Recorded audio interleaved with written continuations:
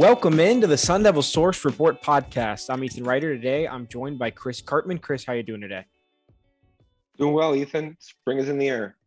Spring is definitely in the air. We're going to start off with spring football as well. ASU has a lot of new faces in spring football practice so far. They have 15 scholarship newcomers participating. It's the most ever for ASU football. They have players throughout the offense and throughout the defense, 2 quarterbacks, 2 running backs, 2 tight ends, and 3 offensive linemen are newcomers on the offensive end. They have 3 defensive linemen, 1 linebacker, and 2 defensive backs that are scholarship newcomers on the defensive end. Chris, what have you seen kind of from those new faces early on? Yeah, it's been a lot to get used to. It's going to still take a while longer. This migratory nature of college football now with the transfer portal has changed things quite significantly. I can remember early on in my years covering ASU football practices in the spring, let's say 15 or so years ago, you might get a few guys that would be out there who were early enrollees or junior college transfers. Maybe an occasional Division I transfer, but it's really quite dramatically changed. And I think this is kind of the way things are going to be, moving forward. It's going to be more of the norm than the exception now. The ASU has been ramping up some of these guys more slowly than others because a few of them, including 2 safeties, Corey Bethley and Chris Edmonds, were kind of later arrivals during this spring semester because they were finishing up academically at their previous schools. So we're still not going to have a really great sense about what these guys are entirely capable of, probably through the conclusion of spring ball, if not maybe even heading into the first week or 2 of fall camp in August. The ASU has a huge task of trying to overcome the departure of, I think, 13 starters from last season. So more than half of their starters, including some of their absolute best players, Rashad White, Diamante Trayanum, Kellen Deesh, and Donovan West, Curtis Hodges, of course, Jaden Daniels transferred. Then you look at they've lost a couple of their wide receivers, and on defense, Tyler Johnson, DJ Davidson, Darian Butler, and the entirety of their secondary. So that's a lot, and it's a massive challenge. I would say I don't know that they're going to be better in a bunch of these spots than they were last year, purely from a talent / experience / schematic fluency standpoint, all of which are very important factors. And then sort of also the knowledge that you have about your opponents is more of a secondary thing, but that also kind of matters. So the most important sort of pressing needs that they have, I would say, are their quarterback situation following the Daniels departure, replacing 3 offensive linemen starters, including 2 of their better offensive players, the tight end situation, especially as they move toward more of a pro style offense, as we're seeing a little more sort of huddling and play action stuff, and what that requires from a protections and run game standpoint under this first year coordinator, Glenn Thomas. And then defensively, the secondary is a massive thing that is going to take a while to really get a better understanding of, especially with those D1 transfers being slower to get up and running. And then I think they are going to be very talented in their front 7. That's probably the strength of the team overall, even with those 3 standout players leaving. But we're still getting a sense of what some of these newer guys can do. Nestus Silvera, the nose tackle from Miami, he hasn't really practiced yet, for an example. And we haven't seen a ton of Rodney Gross Jr., the linebacker transfer. So and then we're going to go through all the positions here, and that'll probably allow us to flesh out this even more. Yeah, as you're making it pretty clear, there's a pretty massive overhaul in terms of players. And then even you touched on a little bit, coaches as well, new schemes and things along those lines with coaches and players both moving in and out, a lot of transfers as well as players going into the draft. But that's one of the biggest kind of storylines, is just the whole big overturn. But one of the second or even the same level of storyline is the quarterback battle has been a big part, as you said, with Jayden Daniels transferring to LSU. Trenton Bourguet, his backup from last season, is still around, and he's in the battle with Alabama transfer Paul Tyson. What have you seen from that quarterback room? Very interesting. First couple of days, I was focused on just doing all the reporting and making sure everybody was there and what everybody looked like. So I wasn't that focused on the quarterbacks. And but then the last few practices, I've been paying closer attention. I think we're going to have a battle on our hands. Is the bottom line that I would frame it. I don't think this is going to be resolved quickly or neatly. Bourguet, he's missed some throws that I would have normally expect him to make in just the narrow 11-on-11 windows that we get to watch, which is really, for people who aren't aware, we're not seeing all the practices. We're seeing maybe not quite half of the practices. And we're only seeing portions usually of one 11-on-11 period. Tends to be no more than 6-8 plays of the starters, and then maybe even less sometimes of the second team. So, but Paul Tyson, he's been really getting some rave reviews in terms of his leadership style and his maturity, and also his football IQ and his ability to learn the playbook and everything. Those are areas that Bourguet was always had as strengths, probably even maybe more so than Jayden Daniels. And yet Bourguet's physical size is rather sort of uninspiring. His arm is kind of average as well. So he's like that operator who has to basically be very quick and precise in everything that he's doing in order to be successful. But they're learning a new offense, and so they're kind of that's being incorporated into my evaluation of the thing. But Tyson doesn't look to me like he's really behind, and he's quite a bit different stylistically. He's a bigger kid, 6'5", big arm. I noticed that maybe some of his throws to the open side of his body, which is going to his right, the mechanic is different, and so I'm seeing maybe a little bit less consistency with his accuracy. So that's something to watch moving forward. Neither one of them, I would say, has been lights out to start spring ball or anything really probably even close to that. And then elsewhere at the position, Dalen McLemore has undergone an overhaul of his throwing mechanic, which I think has him looking better than he has previously to my eye.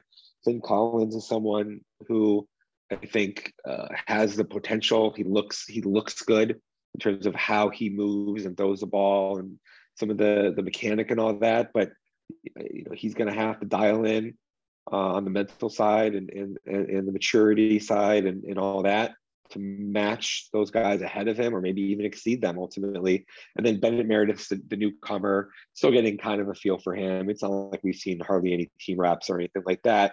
But I talked to him the other day. He has a pretty good attitude and got a lot of fire kind of within him that you see building under the surface. Yeah, certainly one of the main positional battles to take a look at. But another one is kind of by committee at the moment, similar to what you just said, where it's not really known. But one of the biggest holes to fill on this team for next season is to replace Rachaad White, because Rachaad White was electric last season, one of the better players on the offense, if not the best. Of course, was a Sun Devil Source offensive MVP. But what have you seen? They have Daniel Ngata coming back. They have Xavier Valade coming over as a transfer from Wyoming. They also have 4-star recruit Tevin White in there as well. So what have you seen from that? Yeah, and not just White, who was one of the better offensive players probably in the Pac-12 last year, definitely for ASU, and the huge usage percentage player, but then also they lost Diamante Traynham to transfer to his decision to go play linebacker instead of running back at Ohio State. That opens up the number 2 spot. So Valade, that's probably about as good of an addition as ASU could have hoped for. He was the most productive player in the Mountain West over the last 3 years. He doesn't have that necessarily that jaw-dropping athleticism, but I feel like from what we're seeing, he has very good contact balance and is a natural runner with vision and pacing, and just seems pretty savvy. And his durability is not in question whatsoever. Daniel Ngata, I think, has a little bit more of a dynamic athletic capability to him potentially, but he hasn't done anything at a consistency level that's nearly on par with what Valladay's done. So I think for the first time in several years, we may see more of a splitting of the distribution of reps between a couple backs, those two guys in particular, because as everybody knows, Eno Benjamin was just a workhorse line share guy, and then Rachaad White was so good that he made it tough for others to get a bunch of reps, despite how good that Trainum and even Ngata are from a potential standpoint. So it's hard to imagine that the position is as good as it was with when you have a guy like Rachaad White and Trainum backing him, but I think that they should at least be pretty good with Valladay coming in and what he provides. Now they are a little bit shallow. Willie Hartz is a pretty good walk-on. It seems like he's actually number 3 ahead of Tevin White right now, as White kind of adjusts and gets up to speed. But the White is a pretty big kid for a freshman, and running back is one of those positions where it's easier to play early than some other spots on the field. So a tad thin. They probably should have one more guy at this position group, somewhere like a freshman or sophomore, maybe a redshirt freshman. They don't, so they're going to have to try to stay healthy and make the best of it. And then the next position we'll go to is that running back position, and with all the players that you talked about, should be something to watch out for in the rest of spring football as well. But when you head over to the tight ends group, it's a little different. Curtis Hodges, of course, had a strong season for ASU, but was not really necessarily to the level that Rachaad White was as a running back. And they bring back Jalen Conyers. They get the transfer of Messiah Swenson, and then also a couple recruits and players sticking around as well. So what have you seen from the tight end room? Yeah, I think this has been a little bit shakier than some other spots. The guys who are newcomers they look pretty good running around and moving in space and even catching the football. So that with Messiah Swenson, I would say in particular, the Missouri transfer, who's similar to Curtis Hodges from a size and stature standpoint at around 6'8", 235, 40 pounds, something like that. Looks pretty good. But the area where I see that there's probably going to be a pretty good drop off is actually with the blocking in and around the box. It wasn't just that Curtis Hodges was good, but John Stivers was capable, and they've had some other guys who have been able to do some of those things, to some degree. And when ASU is moving to this more pro style scheme of Glenn Thomas, it really behooves them to be able to have tight ends who are versatile and be able to move around structurally, keep defenses on their toes, be able to get into some max protections, some play action, some things that you can do with the tight ends that are a little bit more diverse. And I'm just not really sure that they have that right now, because Jalen Conyers, I think people will remember, he had none of that type of experience when he arrived at ASU a year ago. He was basically used as like a big receiver at Oklahoma, and prior to that when he was in high school. Now he has done a good job of adjusting and becoming better as an inline player, but that's not his strength necessarily. And so then when you surround him with other guys who also don't have that as their strength, it feels like they have a few guys who are too similar, and they don't have anyone who's like that hard hat dude in the trenches, much less somebody who has like a great ability to be that with the versatility to get out and run and make a lot of plays, who's also a very impacting blocker / protector. So the drills that we're seeing, it's a lot of work that some of these guys are having to do. Bryce Pierre in particular, he looks really good physically. He's 6'5" and probably 235, 240. Like he's one of the better looking guys out there, especially among newcomers. But yet then when you get him into what his footwork is supposed to be, releasing off the line of scrimmage and blocking situations and whatnot, it's very sort of rough and early on in his development. And so they don't have anyone, I think, who's ready to be a total full service guy like Curtis Hodges was. And Case Hatch, they're going to have to probably rely on him even more now because of that. But Hatch is recovering from I think a foot injury, some type of an injury, and he hasn't practiced through the first 5 days of spring ball. So going to have a lot of focus on this position really all the way until the season starts. Yeah, it'll continue to change until the season starts as well. And as you talk about kind of that blocking and maybe a change in the efficiency of blocking, it's something that we may see at wide receiver as well. Blocking was one of the strong suits of the team, at least early on last season and throughout as well. At the wide receiver position, Johnny Wilson transferred to Florida State. Lanyata Alexander transferred to Washington. Johnny Wilson, probably the bigger loss of those two. Other than that, it's still a very similar group. So what have you seen from the wide receivers that may make you think it'll change from last year? Or maybe you think it's just going to stay the same? Well, I would anticipate that the guys that they have who are talented will get better. Brian Thompson was adjusting to a scheme, and now they got to go through another sort of a scheme change, but should be a little bit easier now that he's already been at ASU and he has a better understanding of their personnel and everything. But then you got to get used to a new quarterback, so that's a factor. I think Ricky Pearsall should be the signature player here. I strongly believe that he didn't get enough touches last year relative to what he was capable of doing and being for that team. As the year unfolded, they moved him around, not just using him at that H position in the slot, but he played even on the boundary side at X. He played a little bit at Z. He has the ability to kind of move seamlessly. I thought that he really should have been more committed to trying to figure out ways to get the ball.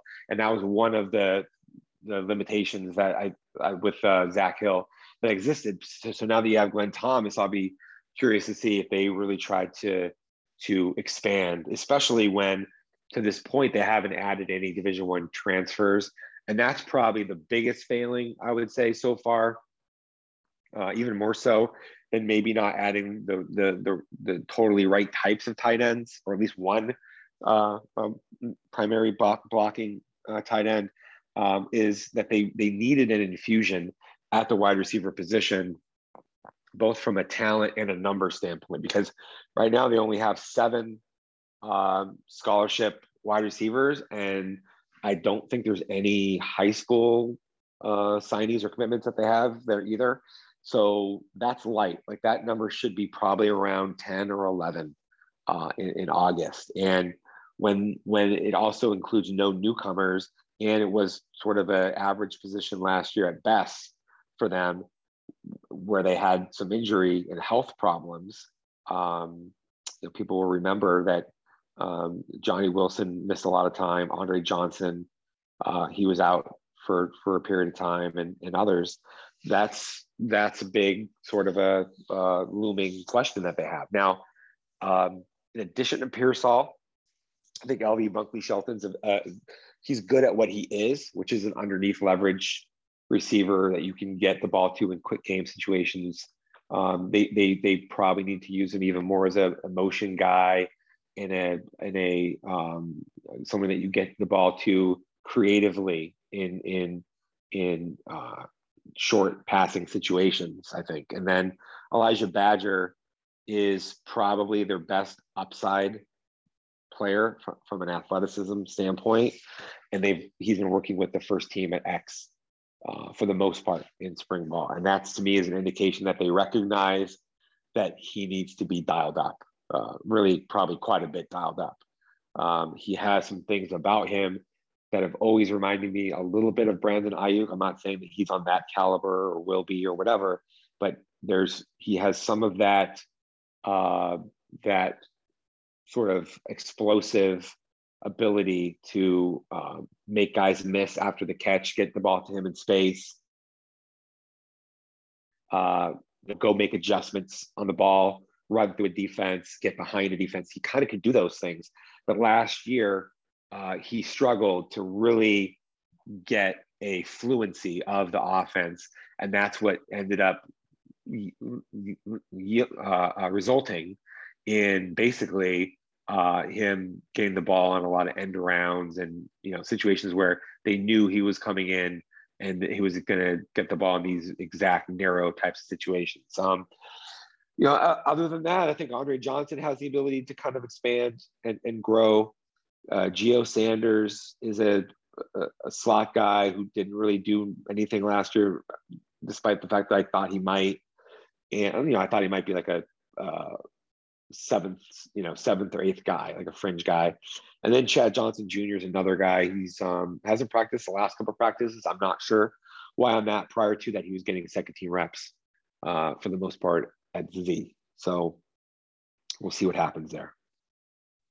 Yeah, a lot to be done. And then it's also interesting when you bring up that point in terms of they could add a couple people, as Herm Edwards has already talked about before. They're still, even after spring ball, the transfer portal is still involved. So we'll see what happens, as the roster could completely shake up again, depending on what happens. But heading over to the offensive line, Donovan West and Kellen Diesch are both gone, as you talked about at the beginning of the podcast. Two very big holes to fill.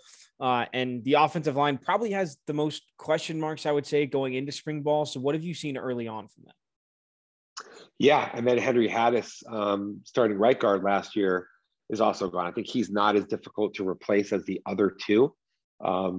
Certainly Diesch and Donovan West were among the best players at their respective positions, left tackle and center, in the conference last year. Both of those guys I fully expect will get drafted. But so what they did was they added two Division I transfers and then a Division II transfer to try to account for those losses. Chris Martinez from San Diego State is a right guard. I think he'll be able to plug in for Haddis, and they shouldn't have a drop off there. In fact, it's possible that they might even be better there. I think he's a very solid guy who started and was successful with the Aztecs, and they do a good job developing and coaching their offensive line. They've moved Ben Scott from right tackle to center, which I think is interesting and might end up being the best scenario for the team and for Scott personally. He kind of struggled with speed on the edge at times, especially in the second half last season. And then Des Holmes is a Penn State transfer who was like one of their top backups, a swing guy, meaning he could play guard or tackle. He's probably going to be the new right tackle. I think he's about what I would have expected, maybe even a little bit better. Clearly well-coached guy who was part of a good strength conditioning program and all of those things. The Emmett Boley is from Northern State D2 program in the Dakotas. And I think he's going to have a tough time passing Isaiah Glass at left tackle. I'm not ruling it out, but Glass has been pretty impressive, and he's gained quite a bit of weight, and he looks 290 and solid now. And he's really there's just a lot to like about him as a young offensive lineman. I think he has the potential to be a future star player for ASU.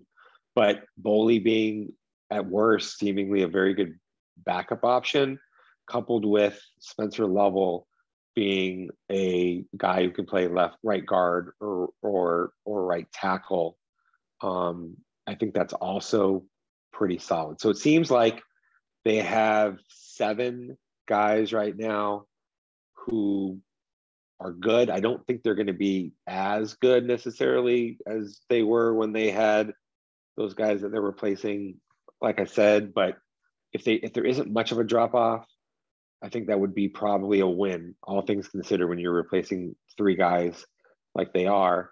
And then everybody knows that Darius Henderson, I didn't mention to me, he's probably their best player on the line as a left guard, third year he's third year starting. He's been 4 years at ASU now. Time goes fast, and some of the younger guys, we're just keeping an eye on them. Ezra Dotson Oyatade, people kind of thought he might be ready to start earlier because of his highly regarded status. He needs to gain more weight. He still looks light to me, and still is not there yet. Sione Vicoso might be among the guys who were freshmen last year, first year freshmen, I should say, last year. He might be the most impressive. He has really great size and stature, but Ben Bray's been banged up and hasn't been practicing.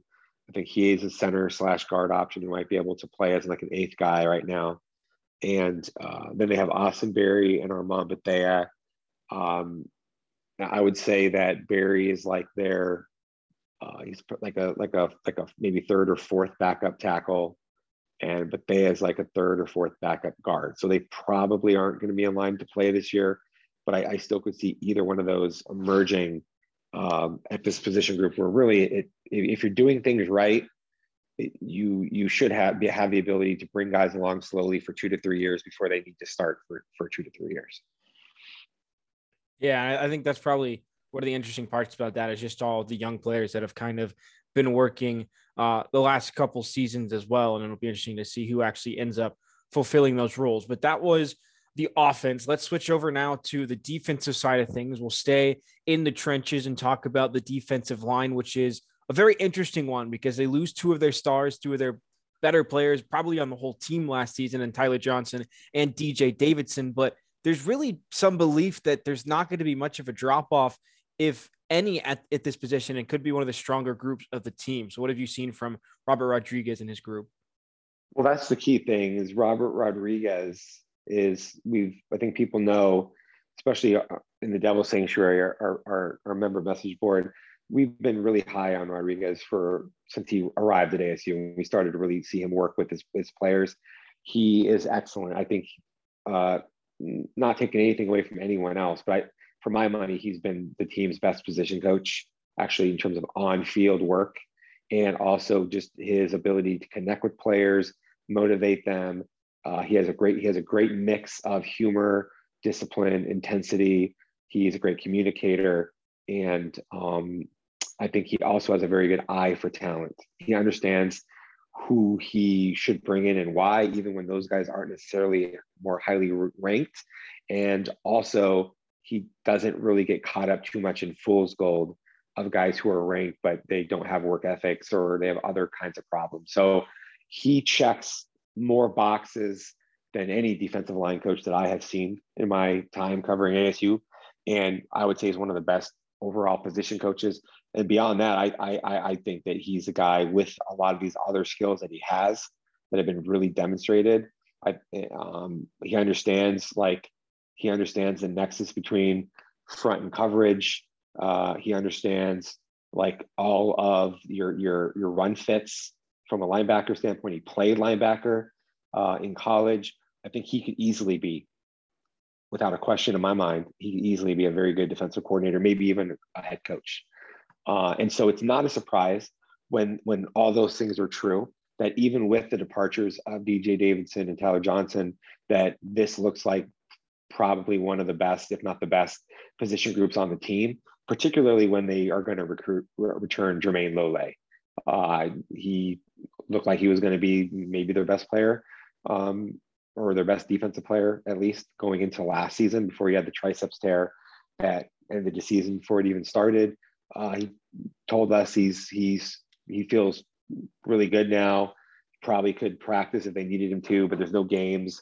So they're still going to kind of take it slow and allow him to build all of his strength back to what it was before he goes out there and fully tests it. But by August, I'm sure he's going to feel 100%, basically, which is a big sign at that 3 technique position. Behind him, Omar Norman Lott. He's been taking all the first team reps. He's highly talented. He's one of the more talented guys they have on the roster, probably, certainly among their linemen. And then we mentioned, of course, Silvera, the Miami transfer. He's going to be competing with TJ Pesafea, who's now played a ton as a nose tackle. that's a pretty good 1-2. We'll see kind of how that shakes out on the depth chart. And then in spring ball, at least, I think the ends have looked better because some of these other guys have been out with injuries. Their end positions between Michael Matus, Anthony Cooper starting, and then the backups being Joe Moore and Garen Stansbury and Stanley Lambert. It's been pretty impressive. I mean, their starters look good, and then the backups are clearly more talented, I think, in terms of their ultimate upside, just because of their longer, bigger frame kids with even probably more twitchy athleticism. Stansbury's added 20 pounds, now 242. I'm not sure that ASU's had a better looking defensive end in terms of physical size, stature, movement skills in recent history than Stansbury, but he's still learning the position. Joe Moore is probably one of the more improved guys on the team in the last year or 2 years. I thought the same thing about Anthony Cooper last year. Again, that's Rodriguez and his development and what he's brought to the table. Stanley Lambert has gained a lot of size. He looks every bit ready to play and help this team right now. Trevez Moore, didn't even mention him because he hasn't practiced, as he's also coming back from the knee injury from last year. But he was starting even ahead of Tyler Johnson. So we'll see what happens with his athleticism coming back from that. Some guys, it's not all the way there. But, man, I think their defensive ends, they got it in spades. And then I didn't even mention Dylan Hall, the Boise State bounce back, who went JUCO and then is at ASU now. I mean, he's probably 6'5", 240 and another option. So, and then Robbie Harrison's a nose tackle. He's probably going to be their number 3 nose tackle. At worst, they have Jaleel Tucker coming in also, who's not on campus yet. Rodriguez, he made a joke this week that after the injuries they had last year, he's never going to say that he has enough defensive linemen, but I'm telling you, he's probably going to have enough defensive linemen this year.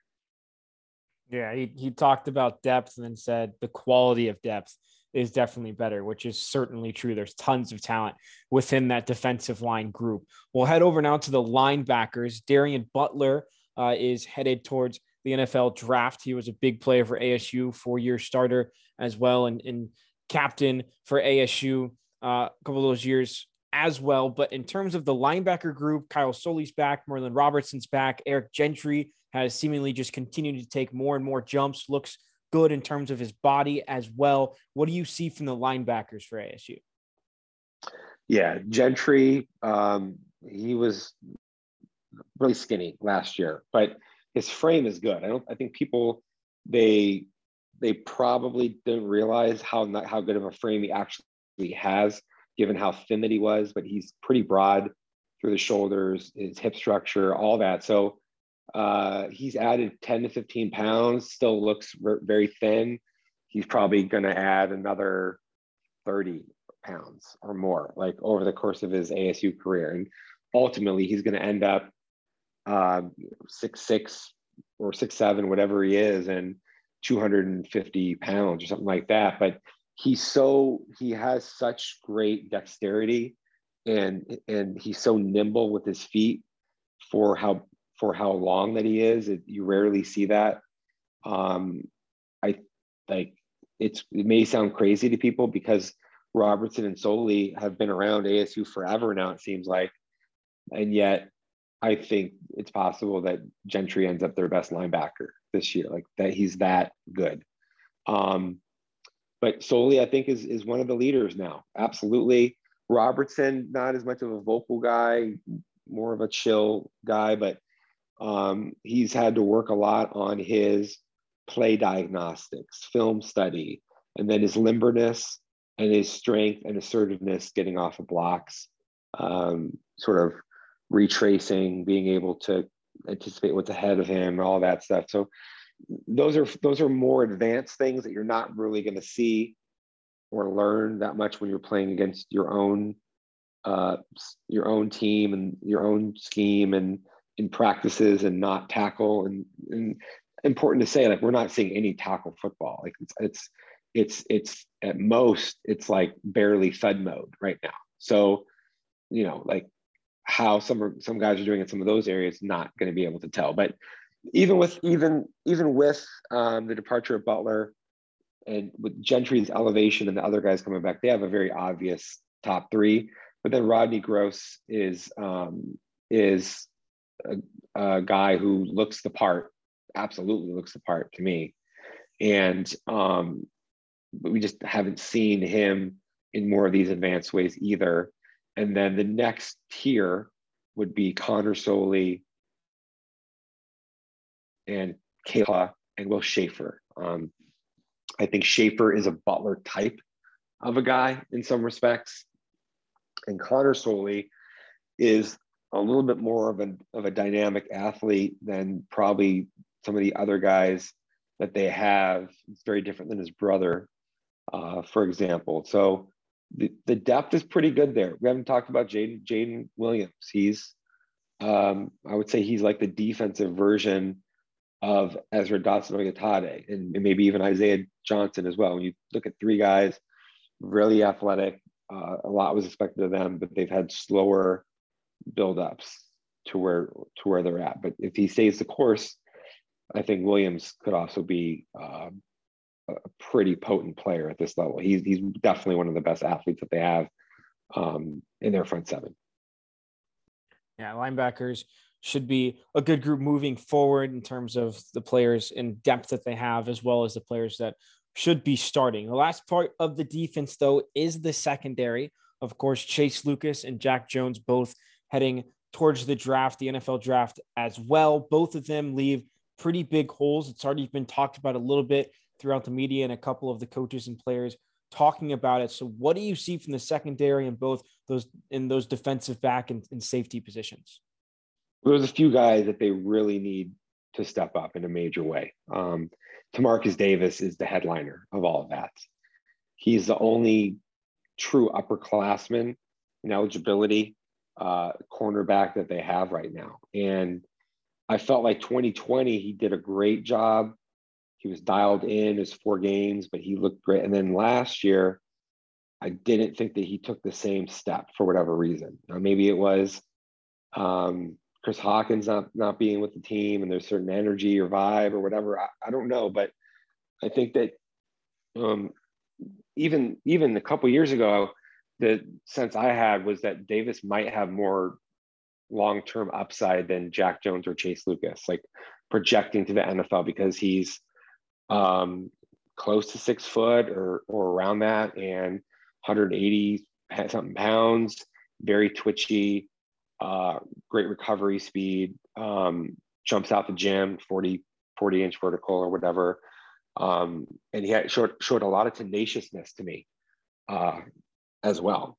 So, I'm interested to kind of see what's going to happen with him. And then I would say beyond that, it's very much an open question as to who else is going to start. They had Keon Markham taking a lot of first team reps at corner. He was a 3rd-team guy last year. Mason Williams played more nickel than on the outside, but now he's playing outside. And then Ed Woods has played a decent amount, but not shown that he's ready to be a starter at this level. And Isaiah Johnson, for the first time, got first team reps in the team period that we saw on Wednesday. His upside is phenomenal, but does he have the sort of the everyday mentality, the maturity, the toughness, discipline? Those are, to me, as yet undetermined. And then at safety, I think they're going to have to rely very heavily on their newcomers, because Keon Markham is a very solid player. He was a good number 3 last year, who then had elevated and was a pretty solid starter when Evan Fields wasn't out there. But he's one guy. And so Corey Bethley, I thought he was great at Hawaii. Watched some of him. Nose for the football, very smart, instinctual player. Not the most impressive guy physically necessarily. Like, he's sort of shorter and stockier and whatever, but he just gets it done. And so I think he'll eventually probably be a starter. Chris Edmonds is like, he looks great. Like he looks like Keelan Johnson or someone maybe physically. One of the better looking actual true safeties that ASU's probably had in recent years, but still don't have a good feel for where he's at from a readiness standpoint. And then they have some younger guys. DJ Taylor has taken some reps. And then they have Willie Hartz, and they have RJ Reagan, even though he has a right foot injury that's kept him out of spring ball, and he probably won't be ready until at least later on this summer. And then T. Lee, we haven't seen, he's a safety, but we haven't seen him practicing at all with the team this spring. So that's someone we're going to have to look into his status.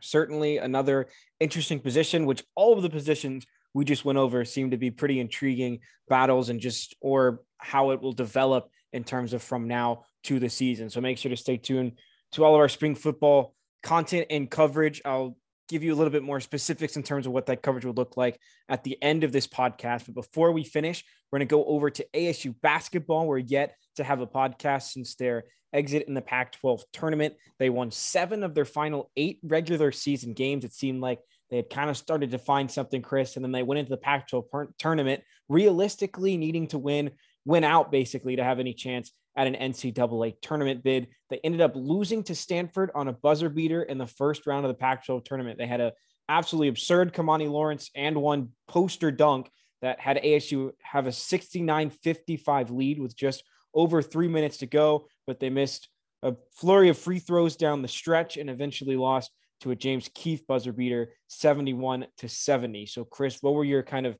important takeaways from this game? Yeah, that was something else. The Pac-12 tournament is where ASU's dreams go to die, Ethan. Let's just put it like that. I think they've only made the finals one time.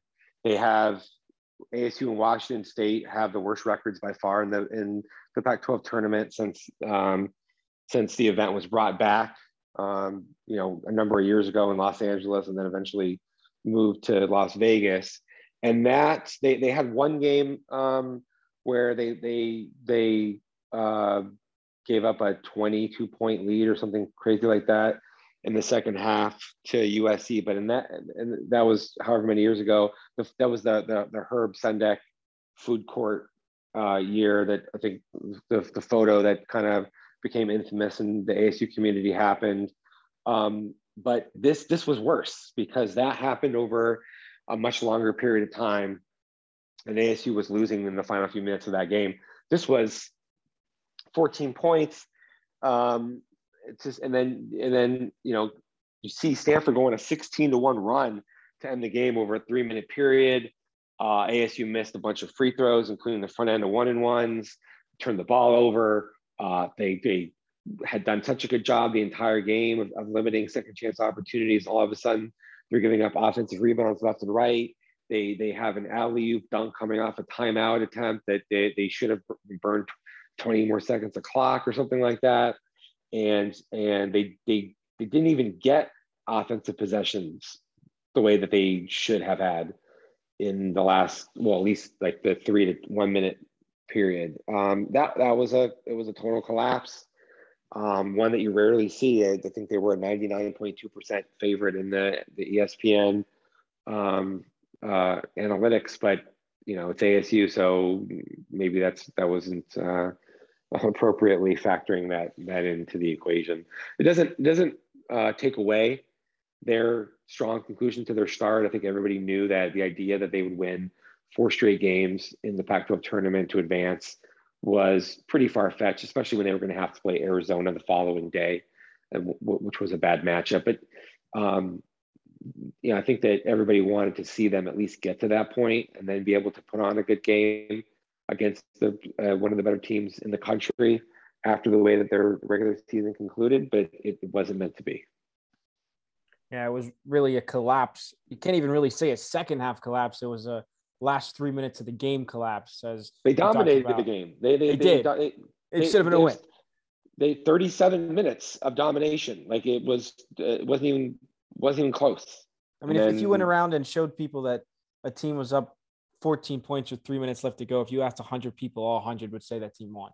So it was a pretty big collapse. And you would they probably wouldn't though, because if you asked them like that, they would say, this is a trick question. True. There might be a couple that say the other way, but yeah. the large majority would say that team would have won. But anyways, you wouldn't really think that it could get worse, but it did, as Jalen Graham, who really emerged into a star player towards the second half of the season, entered the transfer portal. Chris, what are you kind of hearing in terms of why he's entered the transfer portal? Right. So I really had heard probably at least a month before the end of the season, maybe even 6 weeks, that he wasn't going to be back at ASU. And really, this is where the name, image, likeness reality has changed the landscape of college basketball, because Jalen Graham was ASU's best player in the final 5 or 6 weeks of the season. I think in like 8 out of his last 12 games, he had 14 or more points. He was their go-to offensive player in the painted area, who opened up a lot of opportunities with double teams when he wasn't hitting really big late shots. He was getting 3-pointers for his teammates, and really contributed to what was a bad offensive team's ability to become at least decent on that end of the floor in the second half of the year. And but then he became second team All Pac-12, and just the simple fact of the matter is that there's an NIL marketplace for those types of guys in the transfer portal. And so a guy like Jalen Graham probably is going to be able to get 50,000, 75,000, maybe more than that, even in NIL money somewhere, going to a top 20 basketball team, the SEC, the top, or maybe one of the top teams in the ACC or the Big 10 or the Big 12, right? Remy Martin initially thought he was going to go pro, then ultimately decided to transfer to Kansas. I heard he got some NIL money as part of that. He was a higher profile player than Graham, but Graham, especially being a big, he has value. And so a lot of these guys are making economic decisions at this point. And probably if Graham feels like there's not enough money in the NIL marketplace for him somewhere, which I would be surprised by again, well, then he could probably go overseas and make $100,000 playing somewhere. He's not going to be an NBA player, I don't think, and definitely not in the next year or two or longer. So, you know, a lot of these guys, and I understand it, it's like you have, as a basketball player, you probably have until you're maybe 35 to earn a living.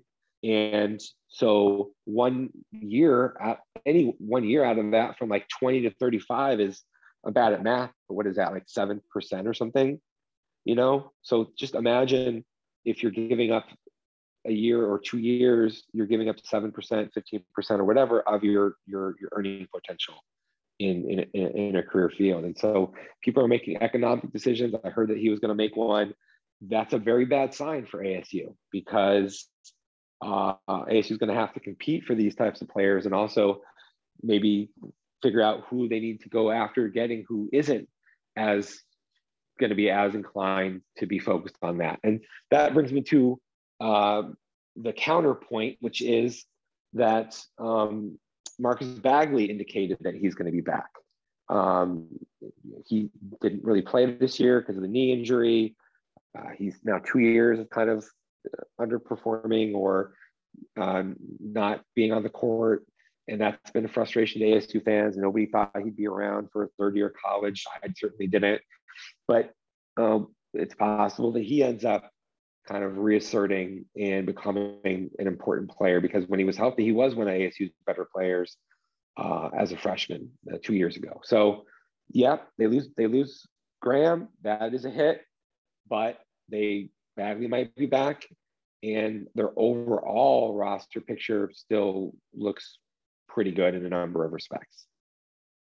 Yeah, when you talk about Jalen Graham, that's kind of someone who asserted himself and was part of the team and kind of proven on ASU as a player. As I said, he kind of grew into the second half of the season. You talked about it a little bit, but three other players have left in freshmen: Justin Rochland, Damari Williams, and Will Felton. That means they've lost three of their five freshmen in that class. So what does that mean in terms of, you have these young guys that maybe you're trying, we even just talked about with spring football, you're kind of bringing up young guys to learn your scheme and learn your stuff like that. So now the young guys that you bring in are leaving. So what do these three guys leaving mean for Sun Devil Hoops?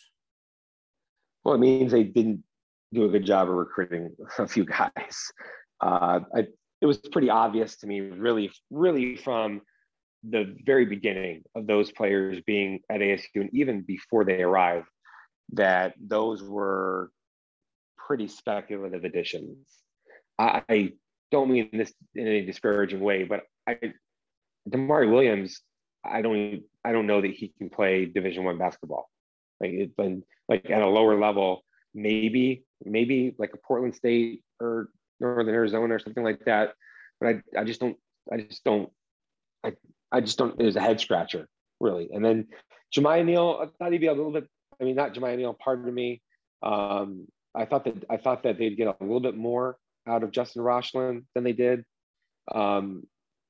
He looked like he was a pretty good shooter developing. He's got a better frame and a little bit better sort of movement skills. Somebody 6'4" than Williams, but it didn't really. For some reason, I think his shot mechanic almost regressed, and the ball wasn't coming off his hand as well. And then if he was going to be a specialist, but then his shooting really wasn't good, I mean, then you got a big problem. So I'm not sure where he's going to be able to play either now. Like maybe he gets some West Coast Conference opportunities, but I think more likely he ends up in the Big West or the Big Sky, and that seems more fitting. And probably the best of the three was Will Felton. I thought maybe Will Felton had a chance down the line to be a contributor for the Sun Devils, but when you had the eligibility free season and then you get Jalen Graham back and then you add Alonzo Gaffney, Enoch Kawachi, there was no place for Felton. Now,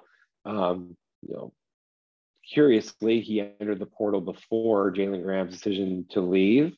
And so with Gaffney and Bawachi being the only bigs coming back, I think it's potential that it might have been some minutes for Will Felton, but I very strongly suspect that ASU is going to try to add someone from the transfer portal who can come in and would be older and more experienced and be able to play a Jalen Graham type of a role while Bawachi and Gaffney continue to develop. And by the way, Gaffney was shooting the ball really well to end the season, and I thought he looked better kind of on both ends of the court. And I think he has more upside than Jalen Graham. Actually, he wasn't better certainly, but I think he might have a higher ceiling.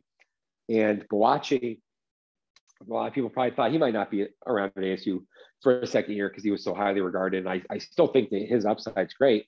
There's not a lot of guys that have 7'3" wingspans and move like he does, but he's got to get stronger. He's got to get a little more tenacious. I think that the sky though remains a limit for him. He's a really good kid. Talked to him several times, and he's just happy. He got a smile on his face. There's a lot kind of there for him. His former prep school coach is one of ASU's assistant coaches. So I think, the fact that they're going to get Bawachi and Bagley back, that bodes pretty well for them. They do have a pretty good core nucleus of players. Yeah, when you talk about players kind of transferring out, as you said, you would suspect them to go to the transfer portal. A lot of transfers coming in last season, but what do you kind of see? You said the roster kind of projection looks pretty good for next season, but what do they still have to accomplish when building that roster for next season?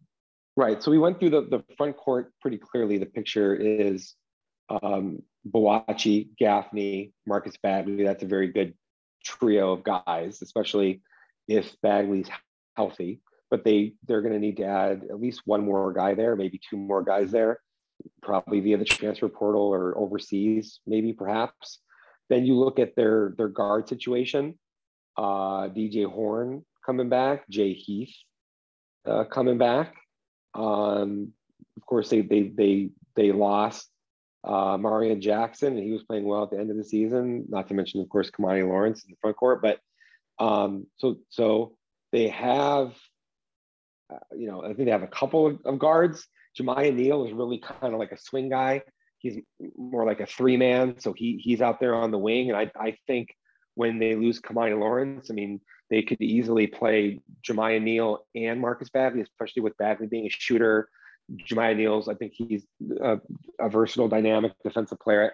I would imagine he's going to play a much bigger role next season. But the true backcourt guys, I think that's where they are going to need a lot of help, because you're not going to get it done with DJ Horn, Jay Heath, and Luther Muhammad. Muhammad being another kind of a swing guy who could be a 2 or a 3. I think they have overall a very good 7 that are back. Horn, Muhammad, Heath, Jemiah Neal, and then the 3 front court guys that we mentioned. That's a very good 7. But if they could add one more guard, who's a impact or at worst top backup level player, and then they could also add one more banger, rebounder, defender, hard-nosed guy.